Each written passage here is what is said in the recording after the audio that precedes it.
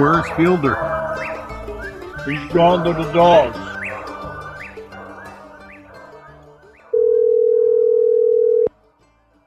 Hello. Is this Fred Moran, the Redbone man? He died. No. Yeah. No. Well, About an hour ago. An hour ago. Yeah. Well, what's up, Steve? Oh, man, I just needed to catch up with you, Fred. It's been way too long since we talked, and hell, I've been down the dumps. I got one coon dog. I can't buy a dog nowhere. I used to brag. I got so many contacts. I said, I'll never be at a loss a dog. On a Sunday, my phone rings one call after another. Somebody tell me of a good dog to buy. Yeah. I got a few calls Sunday, but they're just to talk and tell me how they're doing and that. I finally had a call just an hour ago from somebody reliable that I've dealt with for 30, 40 years. He's 90 years old. If he told me he met the Pope in the woods, I would believe it. And Okay. So it looks like I'll be making a trip to see a red dog pretty soon. All right. Well, Pretty soon. yeah, well, Fred, that's great. And, and I want to talk about that with you because I've always found that interesting about you is that, I know you love a good dog and you certainly know a good one when you see it. But you don't get too attached to them, do you? Never get attached to them. Yeah. Now this is the truth. There's 7 dogs buried in my yard, and I'm 86 years old. That was 7 that I wouldn't sell, that I kept for myself, that I thought they were above average or way above average, or they never got the chance. It's a privilege to be buried here. Believe I got me. you. Well, I should inform you that when I called you and you picked up the phone, I pushed that red button. So you and I are recording what should be a masterpiece once we're through. Have you got a little time to talk to me I got today? all kind of time. That's Awesome. all I got is time. Well, I don't know that how feeling. much. I don't know how much, but I got some time. Well, that's good. Well, is the word out on this dog yet, or is it something you're keeping to yourself till you check him out? No, this one the guy told me about, he's only 14 months old. Yeah. And he says, Fred, he looks real good to me. He says, and the kid that owns him, he says, is coming back here. I think he said Thursday or Friday. And I'm going hunting with it again. And he says, if it looks good, I'll call you the next morning. And I said, well, I'll leave within an hour after you call me if you tell me he's right. And I said, that's one good thing. I don't have nobody to answer to. I take off when I feel like it. I got lucky. I've tried a gang of dogs. It took a lot back. Some of them I felt with some time and patience, they might make a decent dog, but they weren't what I was looking for. I want one of them right now dogs, not tomorrow dogs, or another couple months. I want one right now. And I got lucky on a little female. She's 2 years old. She's a size I like, got a good mouth. She is a tree dog. I'm tickled to death with her. Now, she bothered some possums for me, and I thought I had her broke. But Saturday night, Patty and I went hunting, and I think we saw 7 coon in a tree that I sent her up to. We got on some guy's property that he don't want nobody on it, and he give us a bunch of static once before, and I didn't want to get caught. I started on legal property. I called the guy and told him I was coming. But I can't help where a coon runs. Well, we thought they were treed up on the hill. I said, we could drive up there. No sense walking. We drove up there, and they weren't treed. If they were, they moved. I said, oh, man, they're going the wrong way. So we had to try to head them off at the pass. I got up there, they got treed and treed like they should. And she brought one of her blue dogs, and it's a good tree dog and it's loud. And mine for a little dog is loud. And they're treeing good. I said, you go up there and get the dogs. I'm going to keep the truck going because if that guy ever hears them, he'll be down here. And I kept going around. And I finally called her on the cell phone. I said, you get the dogs yet? She said, I'm just getting to them now. Wow. I said, don't bother looking up the tree because she has a habit. She'll search a tree till tomorrow. She has to see that coon. Not me. I'll find that coon in 5 minutes or I'm gone. And so anyhow, I said, don't even search a tree. Just put them both on a leash and come on down. And, well, the dogs are still treeing. Finally, they shut up. So I knew she had a hold of them. I says, do you know where to come to? She says, I think so. Blow the horn one time. And I did. She finally heard it. So she said, I'm coming the right way, and she did. So I was thankful to have her along that night. She got him out there to the road, and that guy undoubtedly never heard the dogs. He probably had the TV on, and he was a good, 400 yards away, but I figured up on the hill he might hear their voices carry, and then we went to another place after that. You're not allowed to hunt in there, but we saw about 6 or 7 coon there. Saw one run a little bit of grass area, and then he went into I said, there's a hole in that tree. He ran right into that hole and went up in that den tree there. And we didn't bother turning. So you subscribe to the low light method of hunting, right? Keep your lights down when you go. Yep. No, I belong to the no light club. No. Friends out there in podcast land, you might as well strike matches. The place, this one place that I hunt, naturally I can't divulge this because somebody will hear, but they patrol it till 11 o'clock. Now you go in there after 11 o'clock, you don't have to worry. But I park usually at a friend's place that adjoins it. Mm-hmm. He don't care what I do. He's got 87 acres there, and I could treat coon on his property. But I want to get into the good property where nobody coon hunt. At one time, this place was open for hunting, and everybody was allowed to hunt. And they closed it for everything at the present time. About, I'm guessing probably 20 years ago, they finally discovered they got an overabundance of deer. I went there the first day, didn't even take a gun. I just wanted to see how many people were hunting there. And I went and checked you have to sign in and sign out. I seen people there clear from Wisconsin. How they found out about it being open in Pennsylvania. They drove 600 miles down to hunt deer in Pennsylvania. And if you've seen, there was snow that day, and it was just like kids on school day pulling toboggans down off the hill. Everyone had a deer to take back to the car. They killed over 400 and I believe 430 in deer in one day. That's a lot of deer. That is incredible. They How put big a hurting on that place, but it came, and then they start open the season about just for 2 or 3 days, and about every other year. There's still abundance of deer in there. They'll never lose all them deer, but it is a sanctuary for deer. There's some good ones in there. Well, let me jump in here just a minute.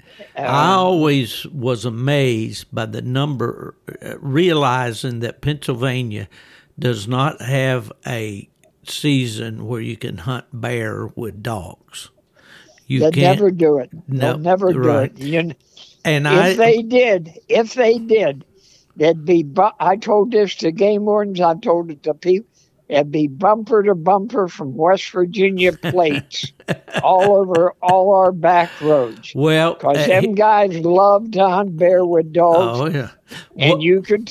I treat three bear in 1966 with the dogs. I treed a bear this year. Me and Patty were hunting together. We treed one Memorial Day.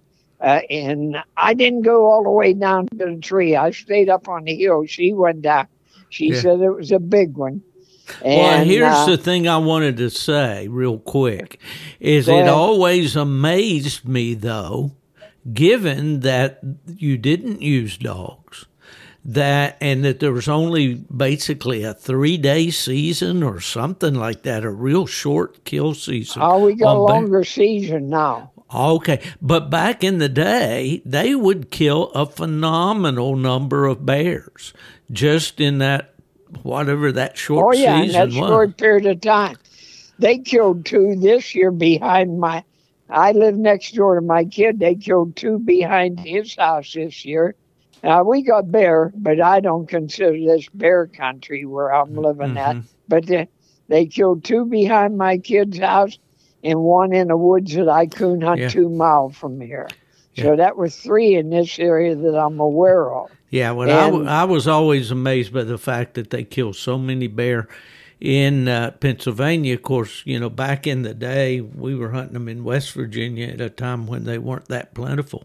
And we had to really work for them. So I said, how in the world do they do that? Are you allowed to bait for bear up there? No? No bait? No bait. Wow. Just go out there, sit on a rock, and hope one comes by. But we got a lot of bear. Yeah. I seen a bear about 2 weeks ago going up a hill about 2 miles from here. He's going right across the field, going up a hill. I told my kid about it. He said he's probably going up to that ball field up on top of the hill, play with the kids. I said, yeah. But, Yogi, huh? Yeah. But, so you don't have much trouble with your dogs running bear? Well, you said you and Patty not did as a rule. That one we treat Memorial Day. What had happened, we were in the same woods the night before, and we run a track, and the dogs, I said, I don't know what that is, but that ain't no coon. I told Patty. She says, what do you think it is? I said, I don't know. Maybe a bear or a bobcat. And anyhow, they treed. They finally got treed. When we got in there, I shouldn't say this. Everybody will say, you got them false trees. There was nothing in the tree. I says, well, how could a bear or anything fool dogs on a tree? So that she came the next day to hunting. She said, where are you going? I said, we're going right back to the same place. I said, we're going to hit that track and we're going to tree it this time and see something. I did. The track went almost the same way, only further. It went down over a steep hill. I said, I ain't going down that bottom of that hill. I know what one looks like. I was about 100 yards from her. I just didn't want to climb that hill back up there. I said, take a look, see what you see. And she says, there's one up there. She came back up. And so here's the best part. We went from there to another woods about 5 miles away, and they run another track just like they were looking at it. I said, what the heck is it? Well, they finally came back the way they went, come right down the creek, crossed the road, and went into like a big rock ledge with a big hole in it. I looked on the road, and there's mud tracks of a bear going across the road. So that was 2 we run in one night. And I don't consider my dogs bear dog, the ones I had at that time. The Buster dog, I sold him to Dan Gardner down Mississippi. He was always straight for me. I could count on him. I couldn't believe that he run on that bear, but he did. And they put that in that rock ledge. And as far as I'm concerned, that bear's still living down there. Well, let me ask you something. Was that in June of the year? May. Well, I don't know at what time they start rutting up your way, but usually down in Virginia, West Virginia, where I came from, the bears were rutting in June. They're out there, and when you see a bear in the area that you didn't usually see one, that's why it was those boar bears out there looking around. And of course then they're cubs are born in January usually. Right. So, yeah. Well, that's interesting. The game commission up here, they'll put an announcement in the newspaper, not all the time, but most of the time. People that are interested in studying bears and wanting to see them, they'll invite them to go to a den, and they'll pull the cubs, they'll tranquilize the mother, and they'll pull them cubs out and take movies. They'll let each person handle a cub and everything else, and then they'll put them back in there. They do that on 3 or 4 bear every year where they know their den's at. Well, and it's, people that want to see bears up close, there's their chance. Yep. And they might have 50, 60 people go along on that. And well, I don't think he was taking that many people with him at the time, but one of the foremost bear biologists in the country and most respected was a guy named Gary Alt, absolutely, from Pennsylvania. Yeah. And I've heard Gary speak, and I saw him in a film that he had of he went to check a bear. Maybe we talked about this on a podcast before, Fred, but like my dad said, if I may have told this story, but I want to hear it again myself.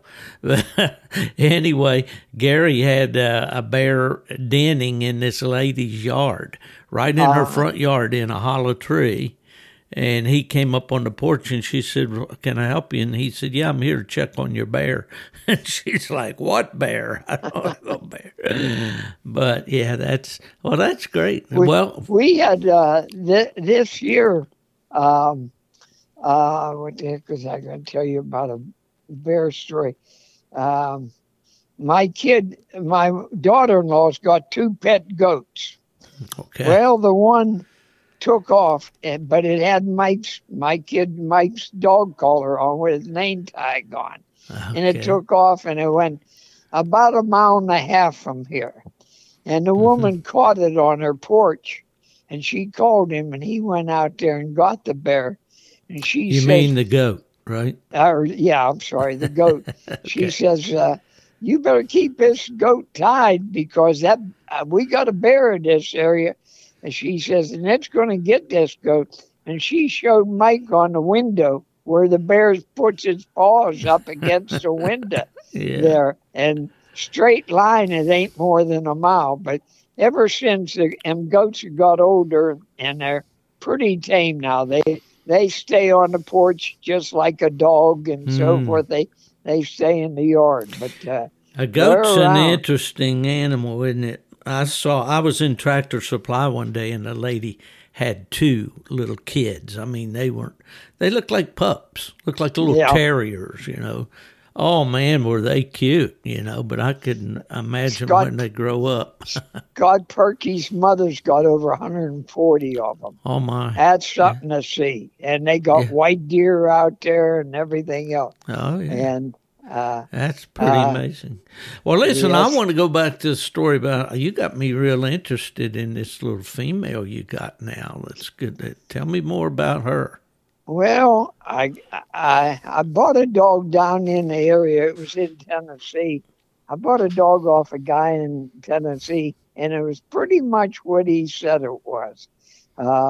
He told me he'll treat a lot of coon, but he's tight-mouthed. Well, I keep hoping that he's going to open him a little bit more each day, but he didn't.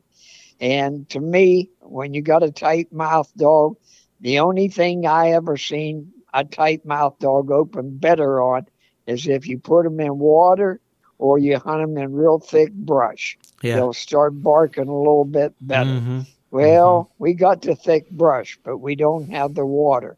And he didn't open any better than what the man told me he did. But he was a tree dog. Well, I got lucky and I sold him. I said, "Is there anything else down there?" And he suggested a guy that he knew real well. He says he fools with dogs all the time, just like you. He might have something over there. Well, I called the guy who you know, I'm sure, Johnny Kaufman. I've known Johnny for over 50 years. I never bought nothing of him. off him. He sent a female up to breed to my Hickory dog years ago, and that was the only dealings we ever had. Well, Johnny told me he got a young female that's a heck of a tree dog, and made your heart beat a little faster, so I bought her. And she surprised me. She was better than what he described her, at least in my opinion. Now, don't get me wrong. She ain't the answer to everything, but she's shown a lot of promise. I've been hunting her. I don't have no other dogs, so she gets all the hunting there is.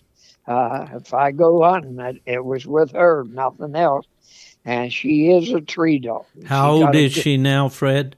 2. Okay. And she's got a good mouth on her. And I've had 4 different people try and buy her. And I says, nope. I says, I sell her like I usually do.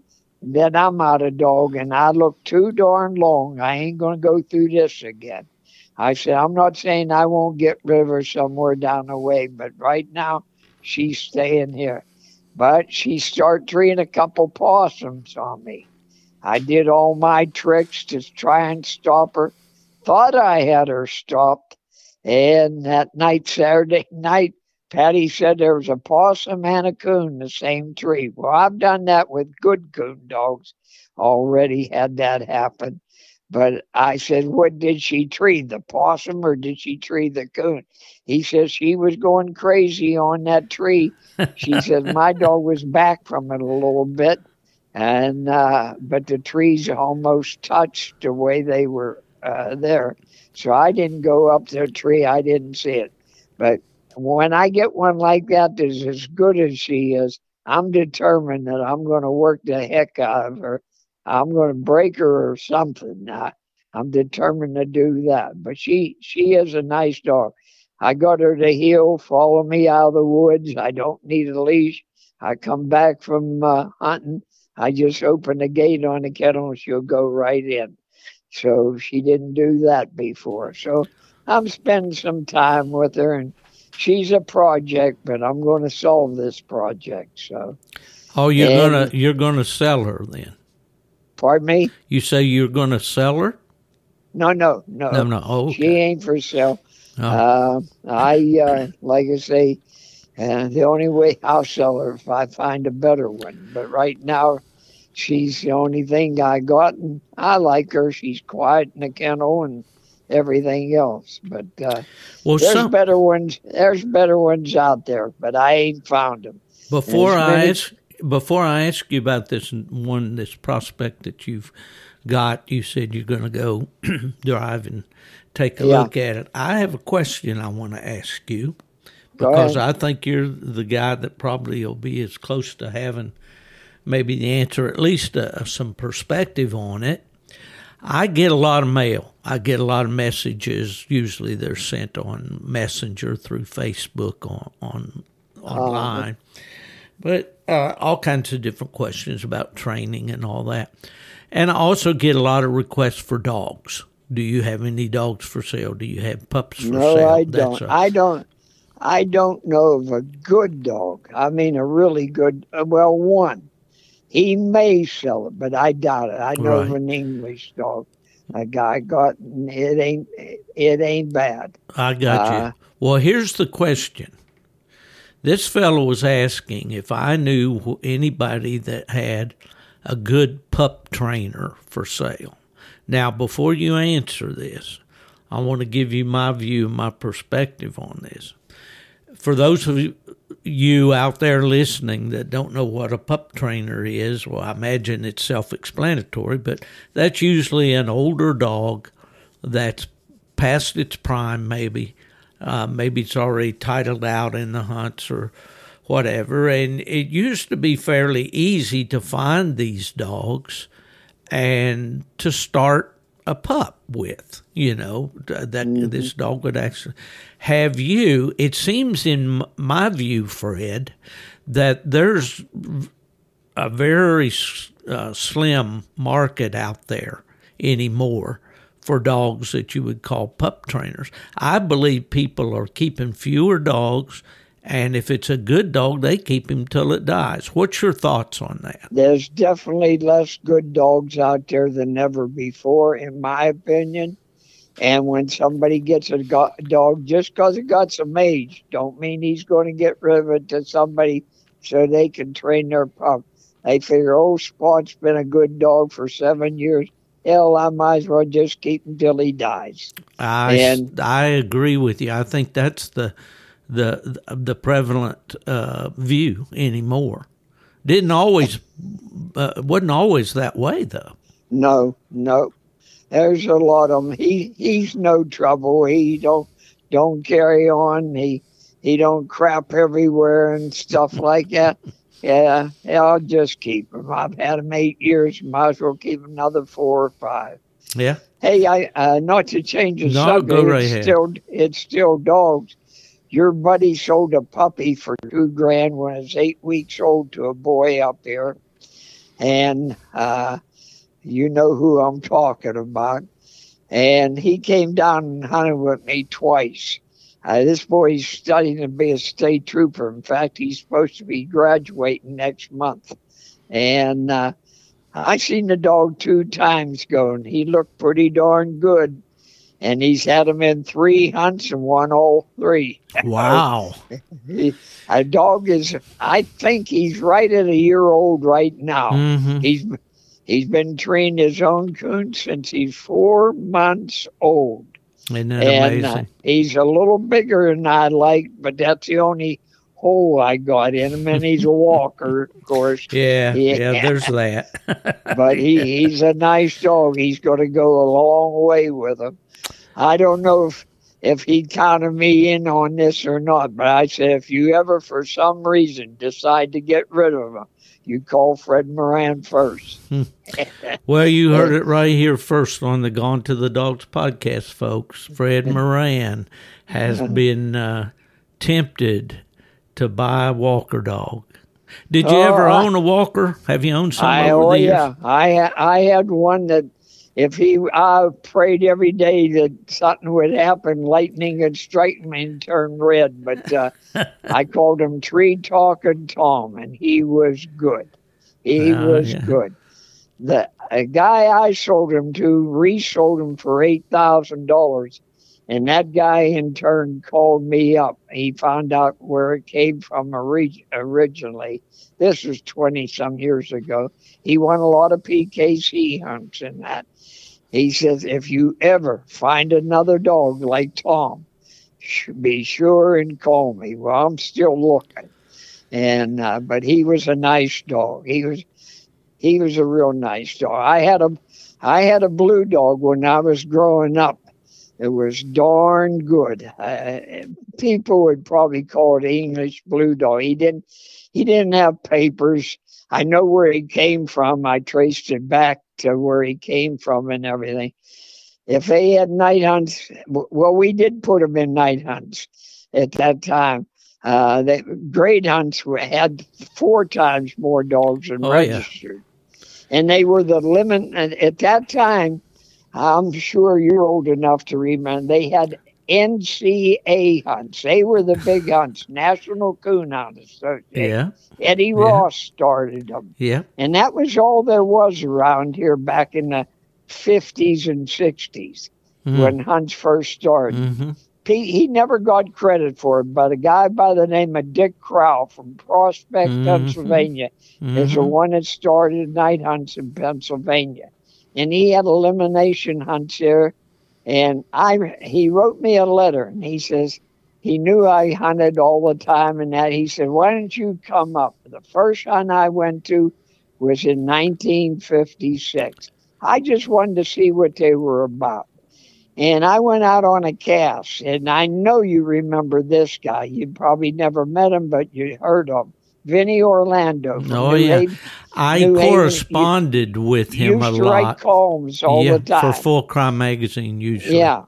Well, Vinny and I were friends clear back in the 50s. And he says, I'm coming down your place to hunt at Prospect, Pennsylvania. I hope to see you. So I went out on his cast with him and his buddies. And I forget who won the cast, to be truthful, whether it was Vinny or who. But we treated some coon and had a good time. And they had, I'm guessing at the time, they probably had around 40 dogs, which is a lot of. I do remember this. They only had 9 dogs in the registered hunt, but they had about 40 in the grade hunt, which was a big thing. After night hunt started 2 or 3 months of hunting, everybody got a registered dog all of a sudden. There was papers all over for dogs. And they were all registered. They soon outnumbered the grade dogs. But anyhow, we had this blue dog. And a buddy that hunted with me all the time, Eddie Vacacia, he kept begging me for that blue dog. But I knew what he was and how good he was. And I thought, nah, I don't want to get rid of him. I don't have nothing else in his class. And I never forget, there was a guy, I know he's passed on by now, Ralph Lee from Mansfield, Ohio, had blue ticks, but a little black and tan he called Fly. He used to put in the night hunts all the time. And she won about everything she was put in. And we had a crowd of at least 30 people went along on a cast. They wanted to see that Fly dog with the blue dog. We had 5 first strikes and 5 first trees on that Fly dog. When we went to a night hunt after that, we'd have a crowd of 30 people every time go on our cast. And that dog, I finally sold it to Eddie. He gave me too good a deal money-wise and gun-wise and everything else. And the dog disappeared. Well, I know what happened to it. At least I think I do. I know who I felt got it, but he got rid of the dog so quick.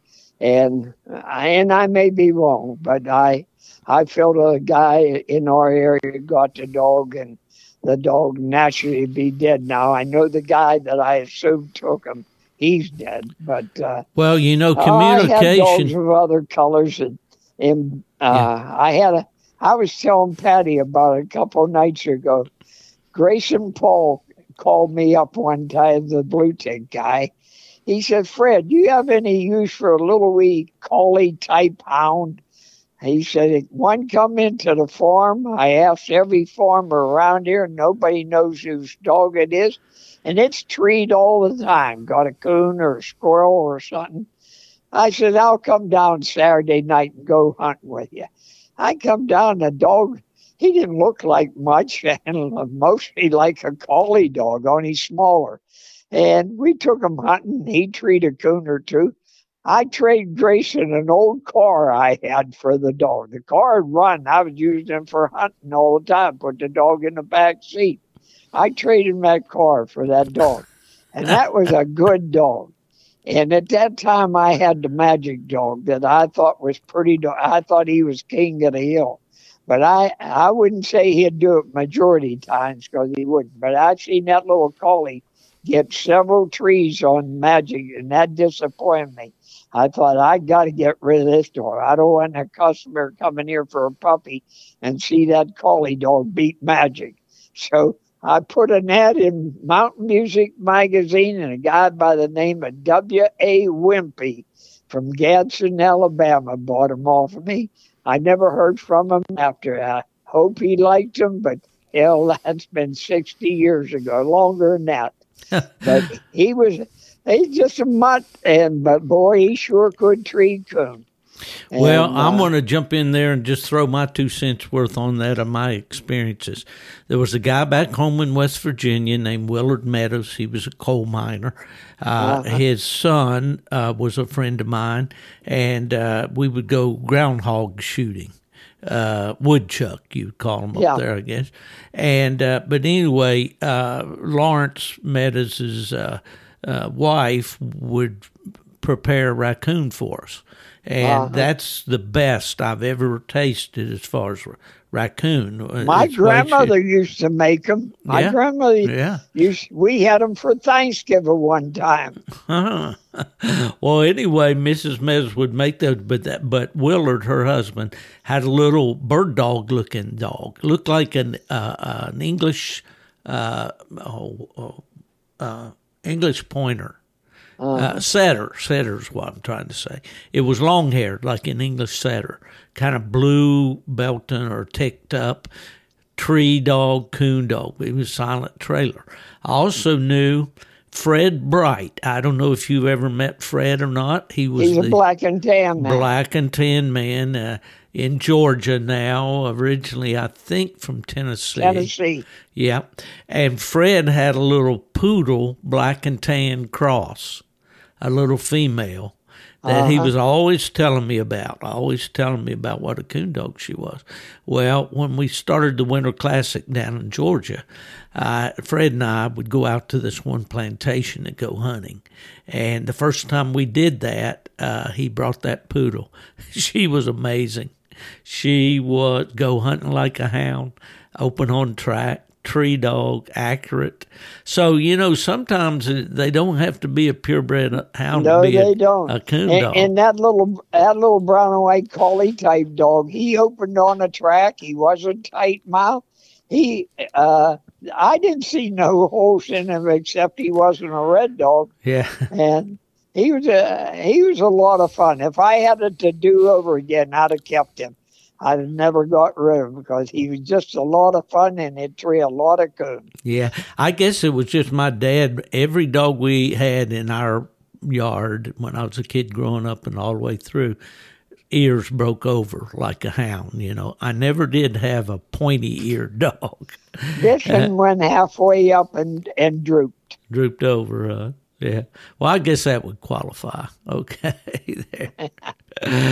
Well, awesome. So anyway, what do they tell you about this new dog you're going to go look at? Well, the guy that described him, he's 90 years old. He still goes hunting, but he sits in the truck most of the time. Well, heck, you're 85 and you go about every night. So 86 now. Yeah, anyhow. He sits in a truck, but I bought a lot of dogs off him, and he never told me wrong about one yet. A lot of them were better than he said they were. And I'm just hoping he didn't make no mistake. He told me what he saw. He only hunted with it one time. He said, well, when he comes back, he's supposed to be back here Thursday or Friday. We're going hunting again. He says, I'm going to carry him completely by himself. I think he had him with one other dog that night. He said, I'll find out if there's any holes in him. And I said, I know you will. I says, I'm hoping my phone rings. So he says, you know me. I ain't going to call you just to say hello. Yeah. So I'm waiting on him to call me. Well, the guy that got him, though, is a heck of a hunter. And he's had his share of good dogs. And that's the only thing that bothered me. However, I said, what is it that he don't like about the dog? He said, Fred, he is a little tight mouth. He said, that bothers him. I said, that won't bother me unless he's silent. Yeah. I says, but I have a buddy here, just bought a dog, and he had another dog. He had a little English dog. And he didn't open a bit. He'd go hunting. You'd find him treed all the time somewhere. He started hunting him with a female that's too mouthy. Now the dog's opening perfect. He's just opening perfect, hunting with that female. And even when he don't take the female and hunts it by itself, it's opening now. When he first bought it, it didn't say a word except tree. I couldn't. That's the first one I ever seen do that. So, well, I had the experience with a young plot dog. I called him Hoss. I hauled him around all over the country. He died at just shy of 12 years. But he was he was stone silent except on the tree until he was nearly 2 years old. And I was getting real upset with him. And then one night we shot a coon out in Arkansas, and it hit the ground and jumped up and took off. And he was tied at the tree. And man, that fired him up, and he opened every breath on that coon. And from that day on, he was an open-mouthed dog. There you go. It's crazy how that... Hey, there's some funny stories you can tell about different dogs, and people say, I know that dog. He never opened. Then they see him a month later, they can't believe it's the same dog. Does that lend some credence, maybe that old saying, guys say, I never saw him do that before. Oh, yeah, that's the most famous line in coon dogs. That's right. That's the most famous line there is in coon dogs. First time I ever seen him do that before. Well, listen, we got June coming up. Isn't that when American Redbone Days is held? Yeah, I'm going to go to one of Awesome. them. I don't know which one, national or American. American would be a little closer, I think, but it don't matter on me. I just jump in the truck and point it. I got a young kid that's got a English dog that's pretty good, and he thinks he put him in one hunt, and he did win it. So now he thinks he's going to win the world hunt, and he wants to go to every hunt there is. Well, you got to have confidence in your dog. Yeah, well, you got the confidence, that's for sure. Well, where is American Days this year? American is at Kell City, Indiana. Oh, okay. Been and there the many other one times. is in the Walker Man's backyard, Peru, Indiana. Yeah. Down there, Rust Belt country. Yeah. Well, that's all good coon country, so... I want to hunt in Russ's deer pen. They tell me it's full of coon. And he owes me one anyhow. So okay. he hunted with me in a PKC hunt years ago. And he'll tell you the truth. He liked the gold dog I had. And, well, he had a little Redbone female he was He's still hunting. got, I understand from other people that he's still got a couple red dogs. Yeah, he had that one, I think he called her Get Ahead Red. That's when he got killed, I believe. Yeah. But somebody told me he got 2 or 3 right now. Curtis Hilburn came down here 2 years in a row to catch snakes. He's into the snake kicking. And I says, I don't fool with them. When I see him, I shoot him. But I hooked him up with a kid that catches a lot of them. He just likes to catch them. In fact, a week before Curtis come, I think he told me he got 53 in one afternoon. Oh, my. And he catches nothing but copperheads and rattlesnakes. And we don't have that many, but you got to know where to look. But this kid... That's all he does. He loves catching them. Well, and Curtis has gone through some transitions. He's got a beard like Phil Robinson. He looks like a Duck Dynasty. He had it when he came here. and he took Curtis out. And we got, up here nowadays, you got to buy a permit to hunt snakes. And you're only allowed to kill one a season. To me, that's crazy. But... he didn't get a rattlesnake big enough, but he got a copperhead that was big enough, and he took that home. At least that's what the kid told me. I just introduced him, and I left, and they went on their way snake hunting. There's an old boy down in West Virginia. He said them snakes won't hurt you, but they sure might make you hurt yourself. Well, I never forgot the first time I went to Romney, West Virginia. I'd seen 3 or 4 dead copperheads on the road on the way to the hunt. And then when I got drawn out in a cast, and we're climbing this hill, and all I'm doing is looking every 2 seconds where I put my hand to see if there's a copperhead there.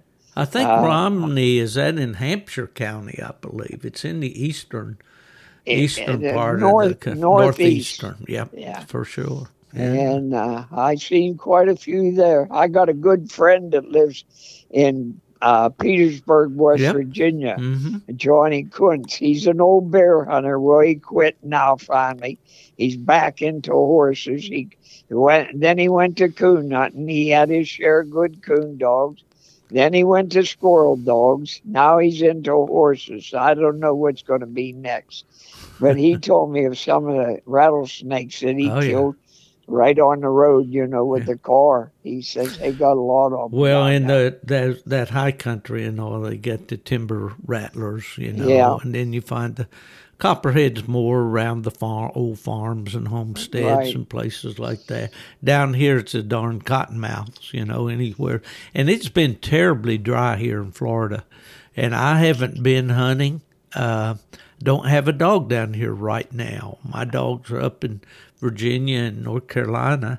Well, your feed bill's not much. Huh? Well, those guys expect me to share with them. Oh, They've gotten smart on me. But Kerry Rooks told yeah. me a good Georgia. 2 months ago that his kid was out squirrel hunting a good warm day, and he killed a rattlesnake almost 6 foot long. He said it was a big one. They've got that those warm big ones in Georgia. They really do. Yeah, they get that warm weather. They come out to sun themselves. The old no shoulders and I don't get along. I'll leave him alone if he'll leave me alone. We'll just go different directions. Kerry also told me one time he's got a lot out in the woods where he keeps some of his dogs. He owns the property now. He said he went to feed the dogs one morning. He says, and he had a good little plot dog. I think it was a night champion dog. And he said the plot was laying dead there, and there was a water moccasin next to it dead. Well, the dog killed the snake, and the snake killed the dog. Got bit probably in the neck or something, all heated up. Yeah. Well, those creepy crawly things, unfortunately, Florida's full of them, different kinds, alligators. And now they got these darn pythons, those Burmese pythons. Yeah, I read huge. about him having where they catch them and all that. Yeah. Well, fortunately, they'd never survive up here. But, well, you say you're thinking about going to Redbone days. I'm thinking about it. I don't know which one I'll go to, but I'm seriously giving it some thought. Like I say, I only got to one dog right now, but I feel she's as good as anything else I've run lately. That I have as good a chance as somebody else. Absolutely. You know as well as I do, you can have the greatest dog in the world. There's still some luck in it. You got to have some breaks, that's for sure. Absolutely. What about Autumn Oaks this year? I'll go there too, probably this year. I missed it last year, but I feel I'll go there. Well, I'm hoping that UKC has the media area that they set up for us last year for our podcasts. And it was great. It was there in their headquarters area and had, tables and stuff there. And we had our own area that we could kind of, corral people and bring them in and sit down and record with them and all. It was a lot of fun. That helps. Yeah, absolutely. So Well, tell me. Sometime when you got a bad day, you play it back and laugh and say, "Was I dumb enough to ask that question?" Oh, I do that all the time when I play these things back, for sure. Well, listen, tell me about a hunt you and Patty have had lately, or maybe something. Well, the last one was just Saturday night, and I mainly went out to this woods. I called the farmer and told him I was coming, and he says, "Help yourself." And I wanted to see a place about 2 miles from there, or maybe a little further. I heard it was for sale. And I says, the way the kid's describing to me, that's a place I used to hunt all the time. The guy died about 5 years ago, but I know his daughter still owns the property. And I hunt across the road, and I used to hunt with her, the one son. He don't hunt anymore. He's a cop in Washington, Pennsylvania. And so we went hunting there, and then we went down to the place to see if that property was for sale. There was no signs on none of the poles or trees or anything, but yet this boy that told me about it, he got it off the internet that it was for sale. I called him the next day. I said, that can't be the farm you're talking about. I said, and I even went up around the bend because that's still considered Sugar Run Road, and I didn't see nothing for sale up there unless it's sold already and they took the sign down. So I said, you have to I'll tell you how to get there, but you go there in the daytime, you'll have a better idea if any of it is for sale. But we hunted this place where I told you you're not allowed to hunt, and there's coon galore there. I already just by riding the road and using a spotlight, I've seen 28 coon there one night. You go one place, see 2 or 3, go a little further. It's a place to start puppies. If they don't start there, they'll never start. So, but we didn't stay long and we came home early. But she hasn't been hunting lately, and I called her to go. And in fact, I called her tonight. I said, "You going to go?"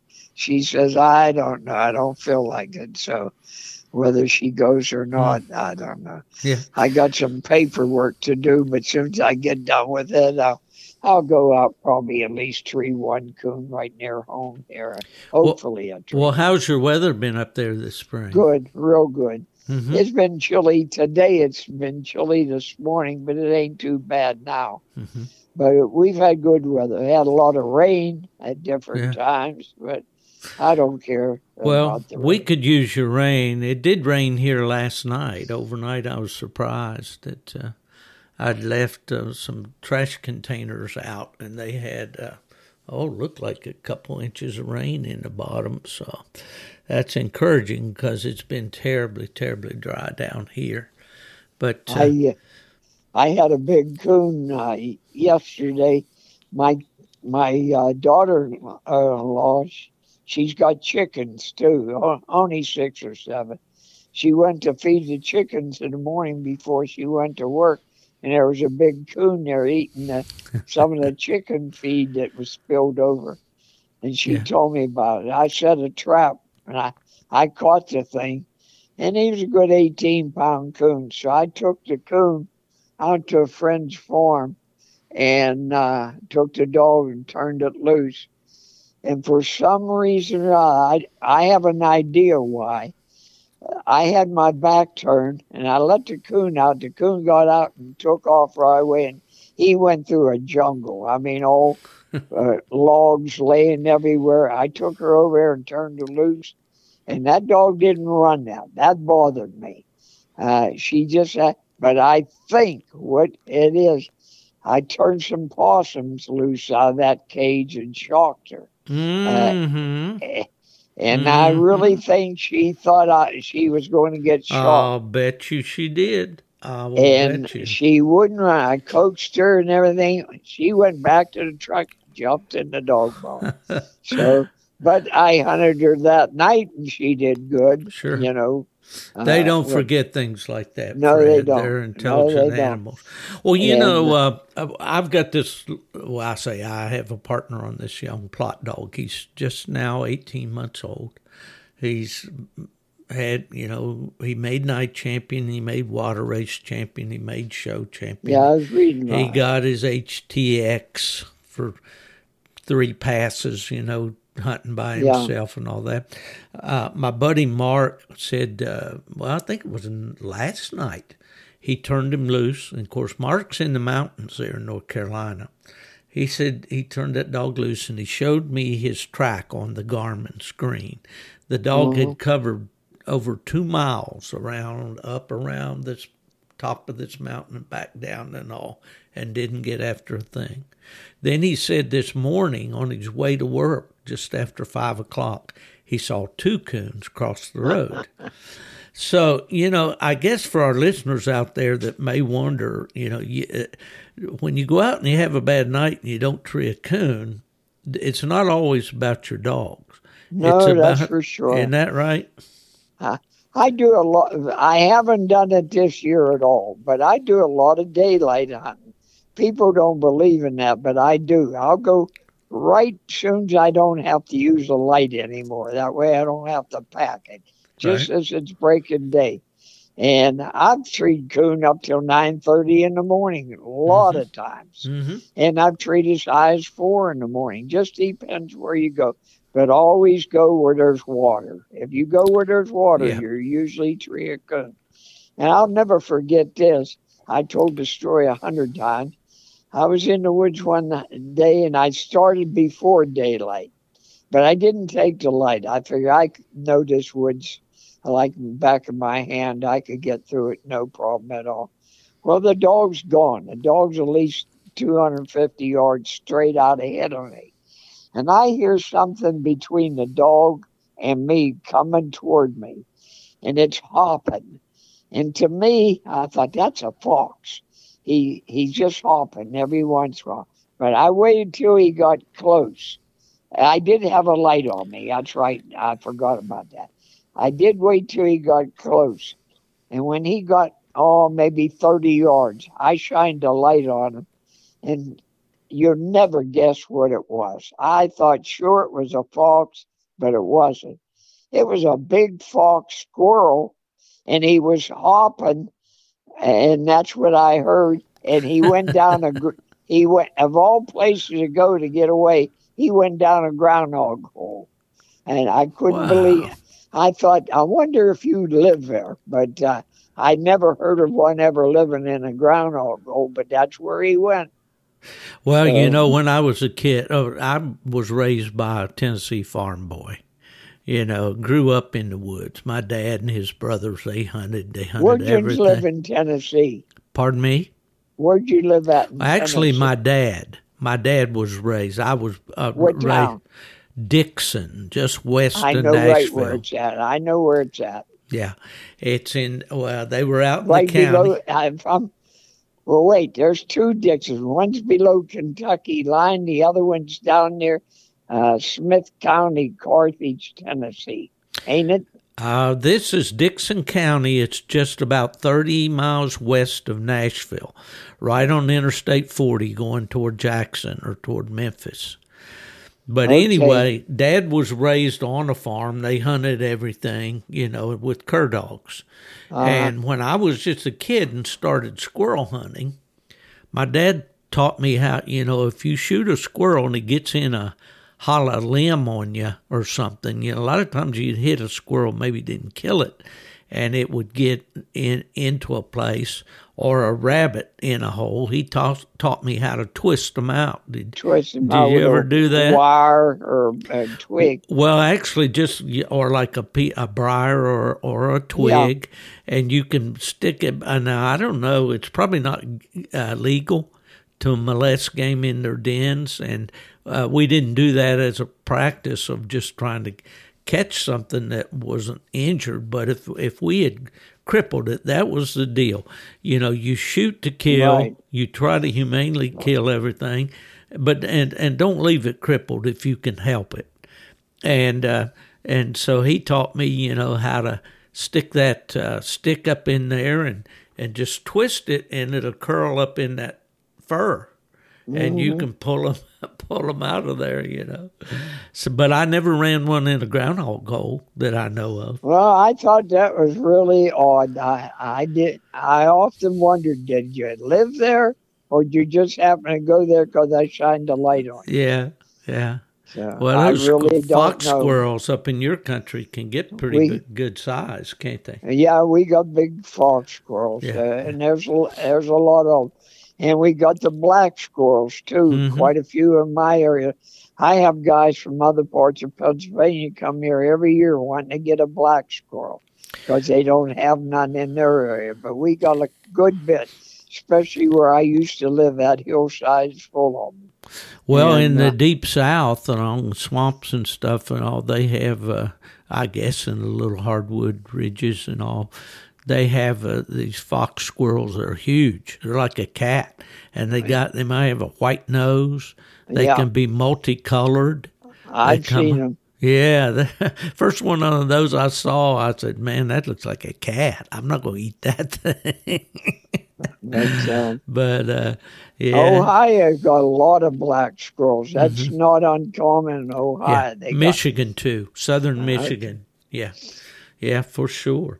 Well, Fred, it's been almost an hour that we've been gabbing here today, and well, you ought to have enough stuff for oh man, it's to entertain some poor old soul. It's all golden. It's all great. I got something here before, like Joe Bloodworth used to say, another poor soul made happy. That's right. Well, I want to, while I got you on the line here before we close this thing out, I want to tell the listeners out there about a giveaway that I have going now. My good friend Big Mark Zepp, and you know him well, Fred. No, I don't know that guy. He's a Redbone man. Don't connect us at all. Boy, I tell you, you talk about extremes. To take a picture of you and Big Mark together now. Mike's probably got some pictures because he's been here 4 or 5 times, and he took pictures of us together and that. I had him down that place that you ain't allowed to go, and it was winter time. There was probably 6 inches of snow, but we made, I think, 3 den trees. Never saw a coon on the outside. And he came here. Well, he's been here at least 4 or 5 times. Right. He's a good guy. He tells it like it is. They don't come better. Well, I want to tell my listeners here a little bit about this contest that I got going on. We're having a weekly Zepp Lifetime Squaller giveaway. Mark's Lifetime Squaller is that metal one with the paracord lanyard on it. Hey, I don't mean to interrupt you, but you got to hear this. All right. I got one sent to me through the mail, and it says, to Fred Moran, the Redbone man, and it has a number 5 on it. I called him up. I said, I thought we were better buddies than that. How am I number 5? That's what I wanted. Yeah. Oh, well, Mark, he's been a good friend of mine ever since I met him out in Sedalia, Missouri back in the 80s, the weekend that he came out to interview with John Wick to go to work for Wick Outdoors.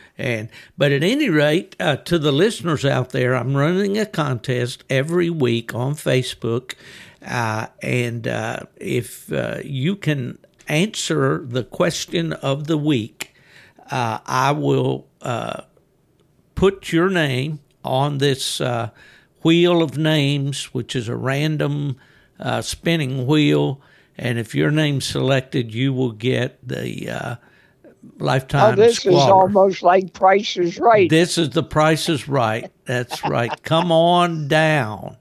So now let me read this to them, Fred, just for a minute. All listeners that correctly answer the question of the week will be eligible for the drawing each Friday.